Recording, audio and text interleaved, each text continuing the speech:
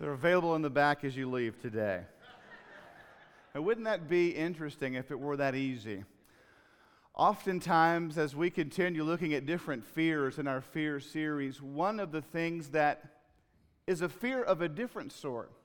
It's a fear that doesn't come across our radar as visible as maybe the cringing fear, such as the fear of death, or the fear of failure, or the fear of some type of collapse coming our way. It's a fear of man, or maybe better said as the fear of the opinions, the assessments, and the judgments of other people. I remember as a university student, a verse that hit me between the eyes when I heard it in a sermon one day was Proverbs chapter 29, verse 25, and it says, "The fear of man will prove to be a trap." And I thought about that, and I thought about how when you're living for the opinion of other people, you are somewhat snared and you're somewhat trapped and governed. You begin to adjust your behavior at times so others will improve their opinion of you.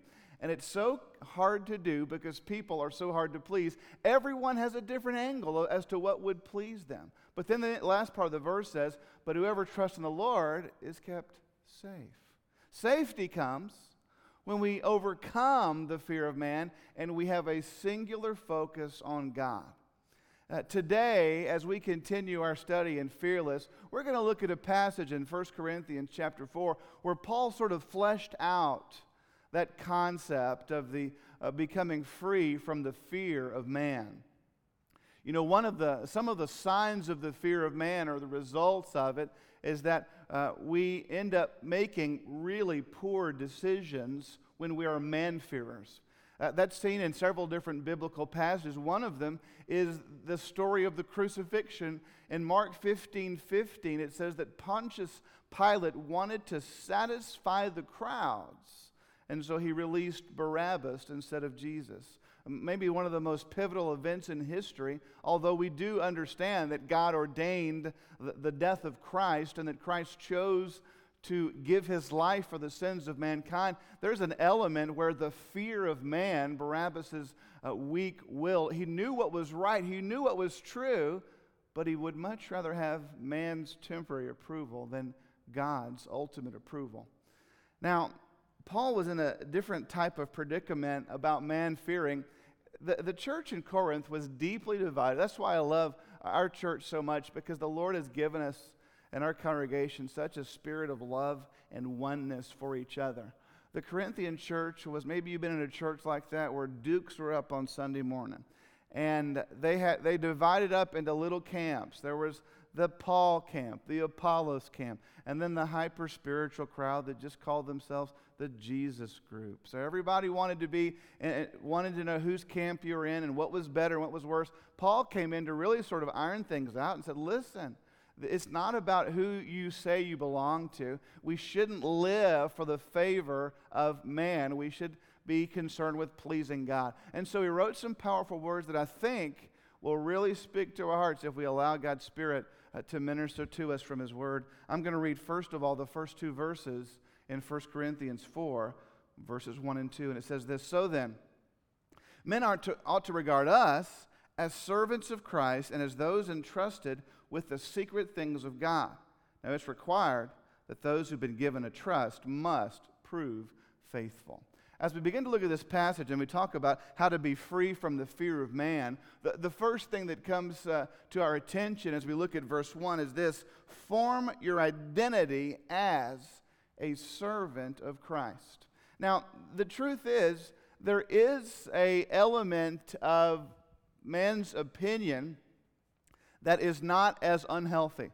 For instance, everyone would, if you had the choice to be viewed as favorable or unfavorable by someone, all of us would prefer that we be viewed as favorable. And sometimes when there is no regard for basic human decency, we don't take care of ourselves, and we're not concerned about some of the basic essentials of what we should be doing, not just as a follower of Christ, but as a productive person. But what happens is that natural desire for affirmation gets extremely out of control, and we soon begin to calculate our moves as a politician in election year, always casting out the opinion polls. What are people going to think if I come down on this issue? What are people going to think if I say this or do this? And all of a sudden, our focus is completely off the Lord. And so Paul says, our identity is not in how we perform.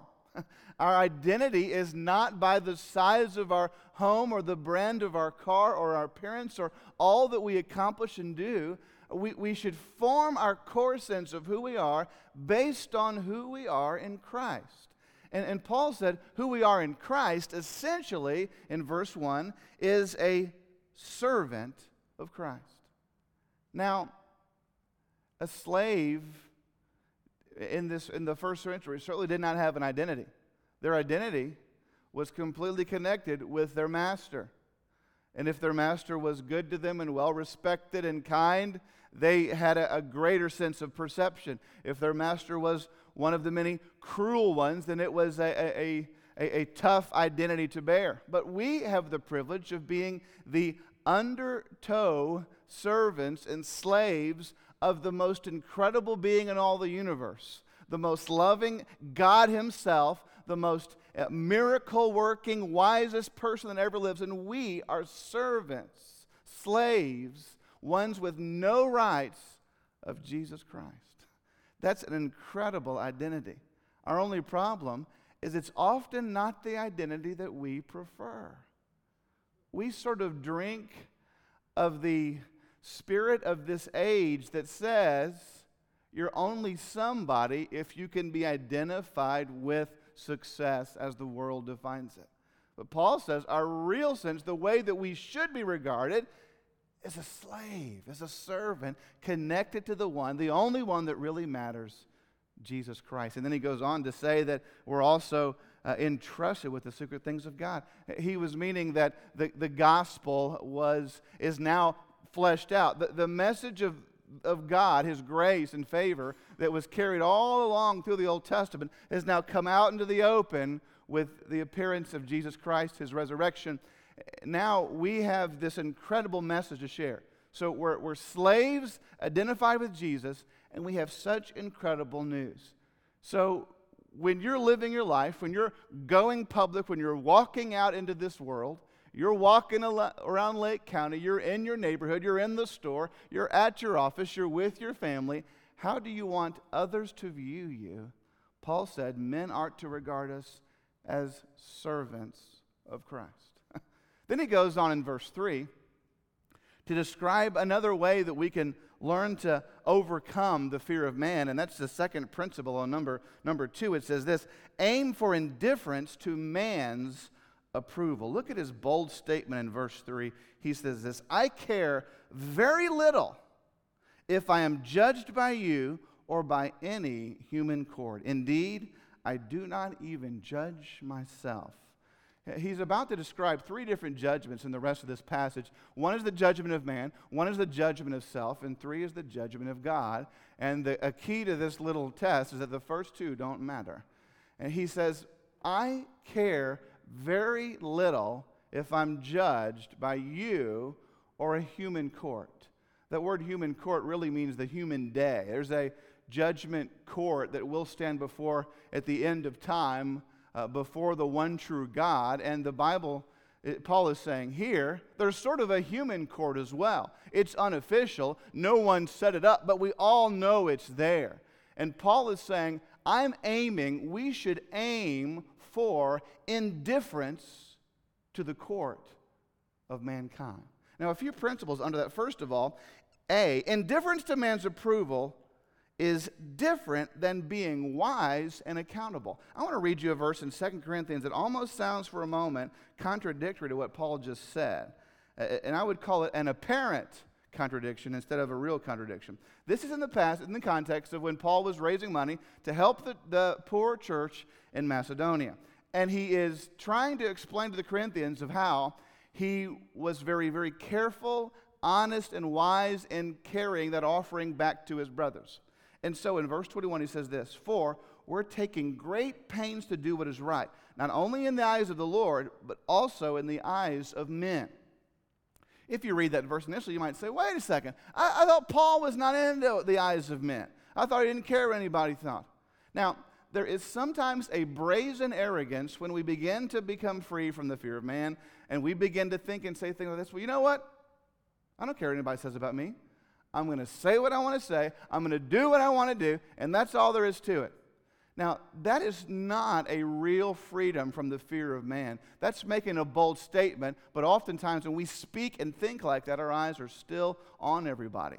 Because there is a sense where Paul's pointing out here that freedom from the fear of man does not mean we're not accountable to our fellow brothers and sisters in Christ.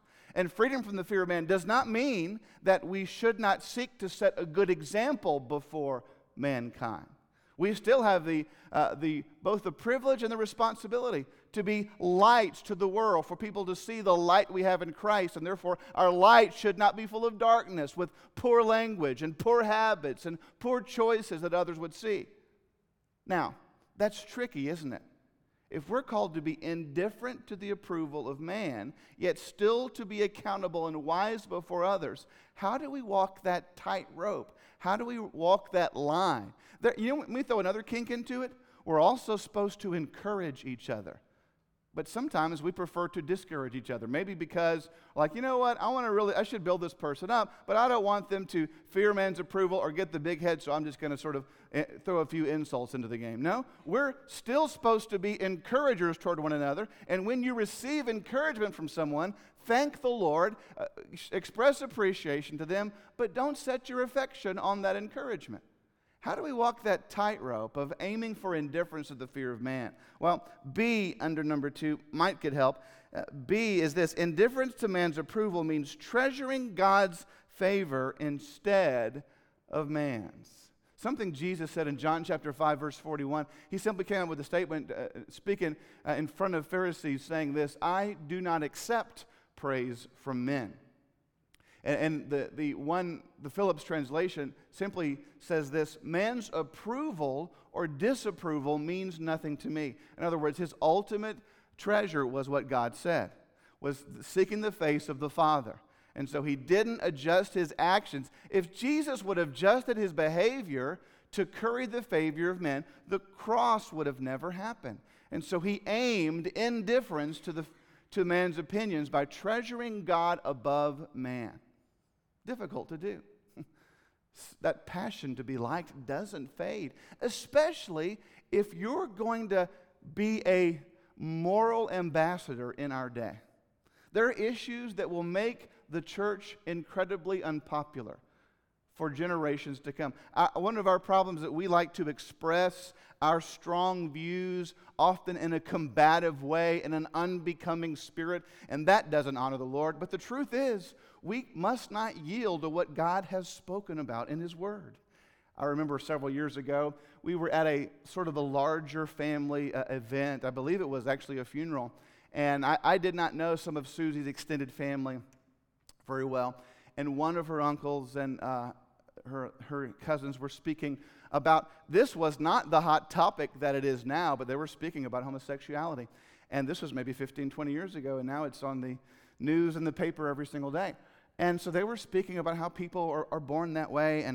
And I was the young preacher in the room, or I may have been a seminary student at that time, and they were asking me, well, what do you think about it? And I said, well, and before I even could speak, the cousin looked at me and said, don't you tell me you think this is morally wrong. I had that moment to fit in better in the family dinner. or they had the opportunity to follow what God has spoken in 6 different biblical passages. It's a clear reference to what the Bible truly says about homosexuality being not God's plan for man. And so as I carefully walked that line, I simply said, I believe what the Scripture teaches. I believe what the Scripture teaches, that marriage is for a man and a woman. I do believe we should extend Christian love to people that have a different perspective, but I really do believe what God has spoken. Now, I was marked off a Christmas card list for a little while.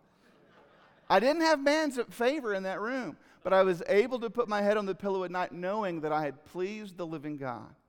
Now, we're going to have to walk that very fine line. Another principle about that as we aim to be indifferent demands approval is C. Indifference demands approval comes by resting in God's approval. Look what Paul said in 1 Thessalonians 2:4. He said this, we speak as men approved by God to be entrusted with the gospel. We're not trying to please men, but God who tests our hearts. Paul realized he had the favor, he had the approval of the only one that really mattered. And so the more he rested in what God thought of him, the freer he was to be benign to what man thought of him. I don't know why I remember this so well, but I remember as a middle schooler, I was in a speech class. I'm not sure how I wound up in that class, but I guess it's helped me a little bit through the years. And one of the things we were supposed to do in the first couple of weeks is all of the class members had to get up and you had to give a speech about you. And I remember you were supposed to tell a little bit about your hobby, your family, and something else. And then you're supposed to tell about something you believed in. And you're supposed to bring a prop for everything. So you're supposed to bring a picture of your family, picture of your favorite sport or whatever you like to do. And when I was working on that little speech at night, and I realized it said, bring something that you believe in.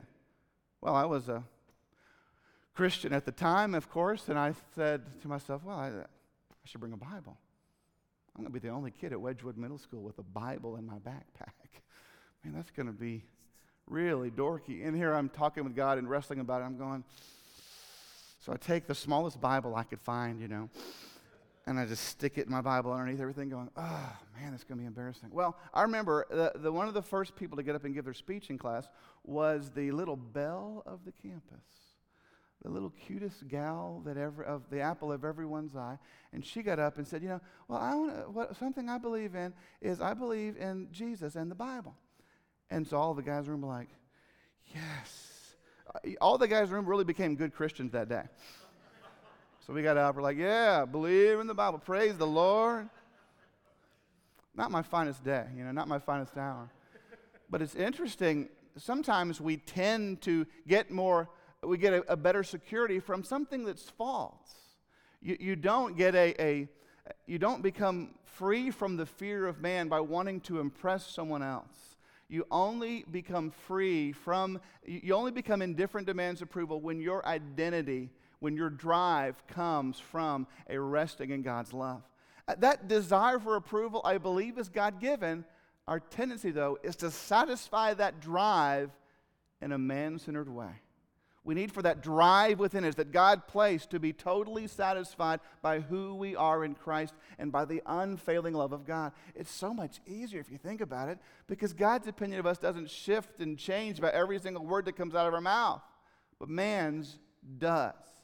Have you ever looked at someone and they really said something or did something and you simply said to yourself or to them, man, I've lost so much respect for you? And your opinion, boom, changed in a moment. But the living God's love for us, the Bible says again and again, is unfailing. Yes, he's not pleased with our poor behavior, but his love for us, it was settled once and for all on the cross, and we become indifferent to man's approval when we rest in the love of God. Now look in verse 4 as Paul sort of gives another angle of how to become free from the fear of man. He says this, my conscience is clear, but that doesn't make me innocent. It is the Lord who judges me. This is a really interesting statement. Paul is basically saying, you know what? I am not at this time aware of any major spiritual roadblock in my life. I am a sinner. He said before, I'm a chief of sinners. But there's nothing that I haven't confessed or given to the Lord that I know of. But then he says, you know what? That is not that big a deal, though. That doesn't make me innocent.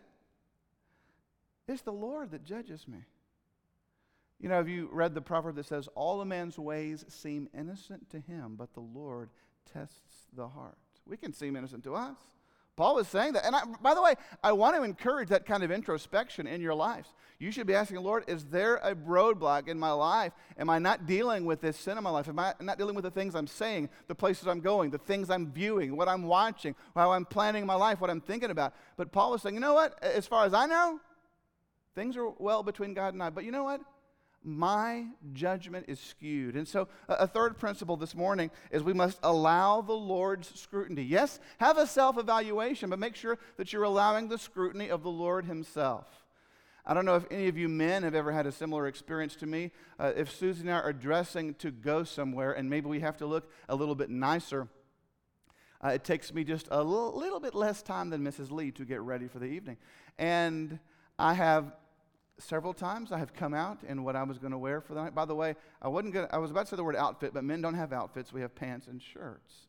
Anyway, I was coming out with what I was going to wear for the evening, and she looked at me and said, "Are you wearing that?" And I've learned to say, no, this is what I'm wearing just while you get ready. And then before we leave, I'm going to wear whatever you pick out for me to wear, dear. Because you know what? The 5 seconds I spent in the mirror, it looked fine to me.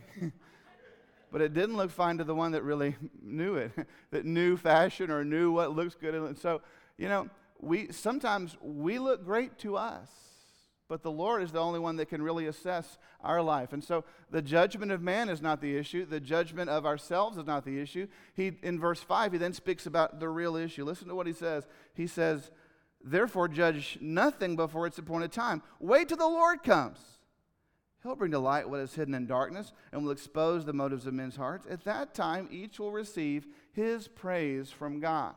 Now, there is an awful tendency in us when we are man-fearers. When we're standing in awe of the opinions of others, there's something that develops in our spirit, and that is this: a critical, judgmental attitude. We have the tendency to look down upon other people. Why?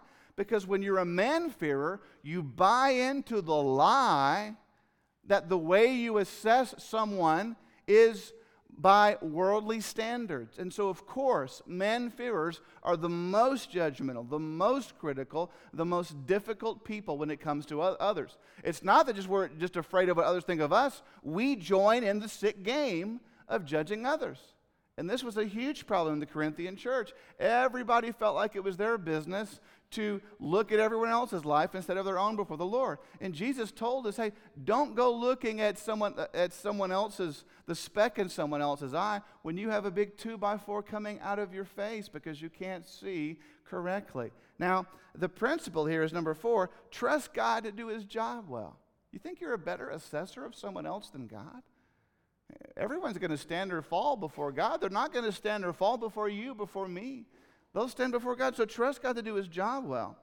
Now, under number 4, Christ will effectively judge the world at his return. So in verse 4, it says, "Wait till the Lord comes, he'll bring to light what's hidden in darkness and expose the motives of man's heart." There's so much there that we can't see.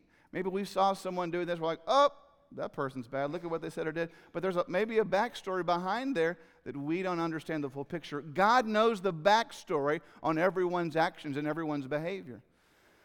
I didn't ever play this game much in Texas, but when I would go to parties and things here, everyone is playing that beanbag toss game called cornhole.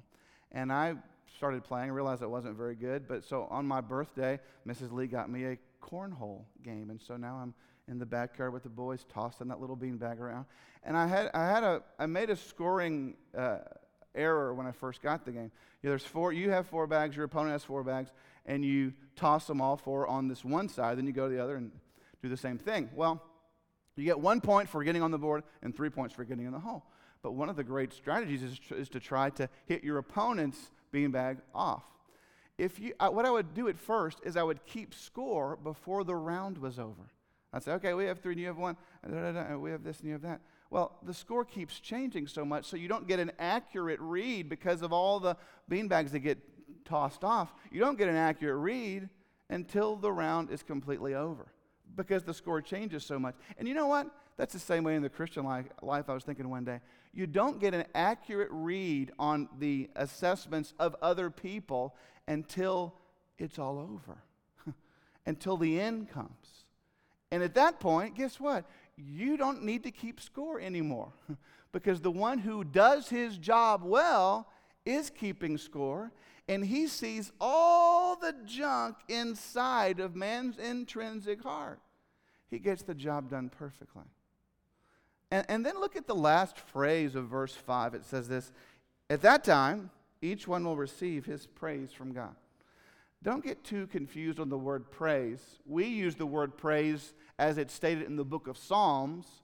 The word praise simply means to speak well of. And so when we're praising the Lord, we're speaking well of the Lord and his many attributes. When we receive our praise from God, it is not as though God will worship us, but it is though he will speak well of us. And the word we're told he will say in Matthew 25 is, well done, good and faithful servant. And so one of the things we must note as we're trusting God to do his job well is to remember, is that our reward is with Christ. Sometimes we're wanting to be rewarded too early. We're wanting the praises of man. And the Lord reminds us in Matthew chapter 6 that if you want man's praise for giving, for fasting, for praying, well, I hope you enjoyed it because that's the only reward you got. If you want man's favor, that little bit blast of a temporary enjoyment you got is it. But if you entrust judgment to God and you quit thinking highly of the human court, and you allow the Lord's scrutiny in your life, and you wait until the appropriate time comes, then he will speak well of you and say, well done, good and faithful servant. Some of you may have felt that verse I've quoted at the beginning, that the fear of man will prove to be a trap, and you are quite trapped this morning. You wish that there was some kind of laser you could buy because you sort of believe that perception really is reality. Perception is not reality. Why? Because we can't see that well. But the living God sees perfectly, and his timing is awesome. So become free this morning from the temporary praises of man and draw into the eternal focus on the living God. As we enter into a time of prayer, I'd like us to bow together this morning, and as we wait for a moment of response before the Lord. And today, maybe some of you have allowed the fear of man to keep you from placing your faith in Christ. Maybe you've sat here in these pews realizing, you know what, I've really never made a profession of faith. I've really never given my life to Christ, but everyone thinks I have. I don't really want to go public with this. I just kind of take my chances. Maybe some of you, I know that some of you have come to place your faith in Christ, but you've never experienced believer's baptism after conversion, and God has made that clear to you, but there's an unwillingness, maybe because of man's opinion. Maybe there's other issues that the fear of man has brought in your life, and as we, in a moment, stand together, I'd like you to just feel the freedom just to deal with God as he's speaking to you from his word about being free from that fear. Living Lord, we're thankful for grace through faith, for the beautiful gospel of Jesus. And our prayer today is that you would engineer circumstances to draw people to your truth. So shall it be, Almighty God. In Christ's name we pray. Amen.